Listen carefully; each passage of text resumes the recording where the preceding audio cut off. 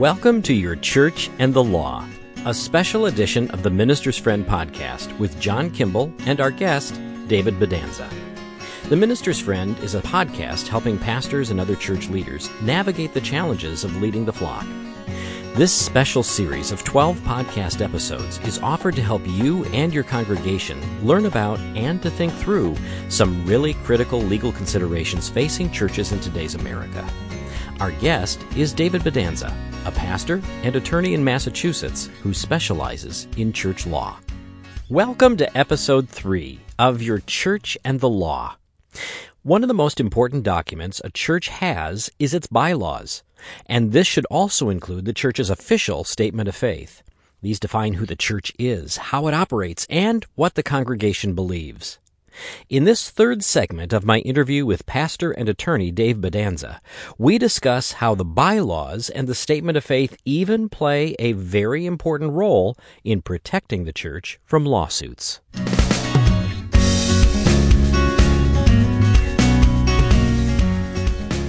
So that brings us to church bylaws. Yes. Very important. These are the things that will not be public unless you post it on your website. And these are the things that govern how you operate. And of course, the chief piece of the bylaws is the statement of faith. Amen. The statement of faith should be well developed. It should talk about, of course, salvation and God and Christ and all those things. But there are particular aspects of the statement of faith that should be addressed. And if you go back to the Reformation, some of these issues weren't issues then. The Reformation left us with a great legacy. And of course, the issue there was, what is the authority of Scripture and how does one get saved? Those, of course, are still very important matters. But would they have thought about that, what does marriage mean? Yes. That kind of thing. Yes. What is the term marriage? Does it mean the uniting of one man and one woman in a single exclusive union as delineated by the Scripture? What is sexually immoral conduct? Is adultery, fornication, homosexuality, pornography, all these things, sexually immoral. And so the statement of faith is very important. And one of the reasons that it's important is because do you want to employ people in the church's operation that espouse to it? For instance, is it okay to have, a cleaning lady that is a homosexual? Is that something you want? I mean, some churches would come down differently on that, I think. Mm-hmm. But if it got more close to, let's say the church has a daycare or the church has a school. If a person had that viewpoint, would you want them to be a teacher or a daycare worker? And unless you have your statement of faith and address those matters, as well as address the position, that we believe it's biblical for that everybody who carries on the work of the church espouse to the statement of faith. So some other issues there would be the sanctity of life. Amen. Yeah. Mm-hmm. And then a statement which I love to put in, because you'll never get it all, that the statement of faith does not exhaust the extent of our beliefs. Good point. I don't think I've seen that in many church constitutions. You would say something to the effect that the Bible itself is the sole and final source of all that we believe. And here's another issue that's raised by that. for the purposes of the church, the purposes of the statement of faith, who is in the church the final interpretive authority? Is it the pastor? Is it the pastor and elders? Is it somebody else? Is it the congregation? Can the congregation vote and say, okay, today we believe this, we used to believe that?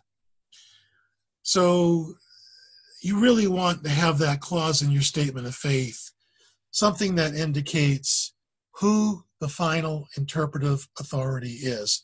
And of course, I think it's safer, personally, to have elders, Yes. because you don't want to have a pastor that goes off the rails, Which that never happens. I think what also as part of the statement of faith, which is very important, some denominations do this, and that is to have position statements. Have a carefully worded, biblical, theological, supporting position. Why do we believe this? From the Bible. And those position statements can become part of your statement of faith or part of your bylaws. Very important. And the church can, use that as a teaching vehicle as well. We believe this. Why do we believe this? Yes. Not because we're mean to people or, we believe God says this. And that's why we believe that, because we believe God. The old saw, it's not if you believe in Jesus, do you believe Jesus? Amen. Amen. So on matters like this with the statement of faith, is it true in all states that once it's been duly approved and it's in there by the congregation, then when somebody is received into membership, they automatically are saying by membership that they're agreeing with those documents, and therefore there's informed consent? Yeah, and I think that's important. And I would go up the stream a little bit when I'd start about that. Invariably, someone comes into the church, and we hope they do, right? They worship with us for a while. You know how it goes. Some stay, some go. Yep. And as pastors, we want to see everybody stay, but that's not the case. But when they come and they say, you know what? They knock on your door and say, Pastor, I'd like to become a member. What I do is say, oh, that's fantastic. And if I perceive that they're ready for that, I will give them a membership application. For a few reasons. I have a 4-page membership application. Oh, my goodness. It's not terrible. It sounds terrible. Some of it's merely information gathering. Your cell phone number, your email address, that kind of stuff.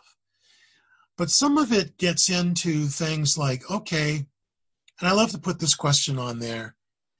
If you stood at the bar of heaven and Jesus said, why should I let you in? What would you say?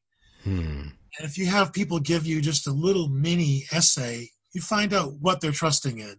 Amen. If they're trusting in Jesus and Him alone, then you have a great feeling. Yeah. If they're trusting in something else, then maybe there's some work to do. But in that membership application, I have folks check some boxes. And one of those boxes is I have read the bylaws of the church and submit to them. Because what you really want are those bylaws to be a contract between the church and the member.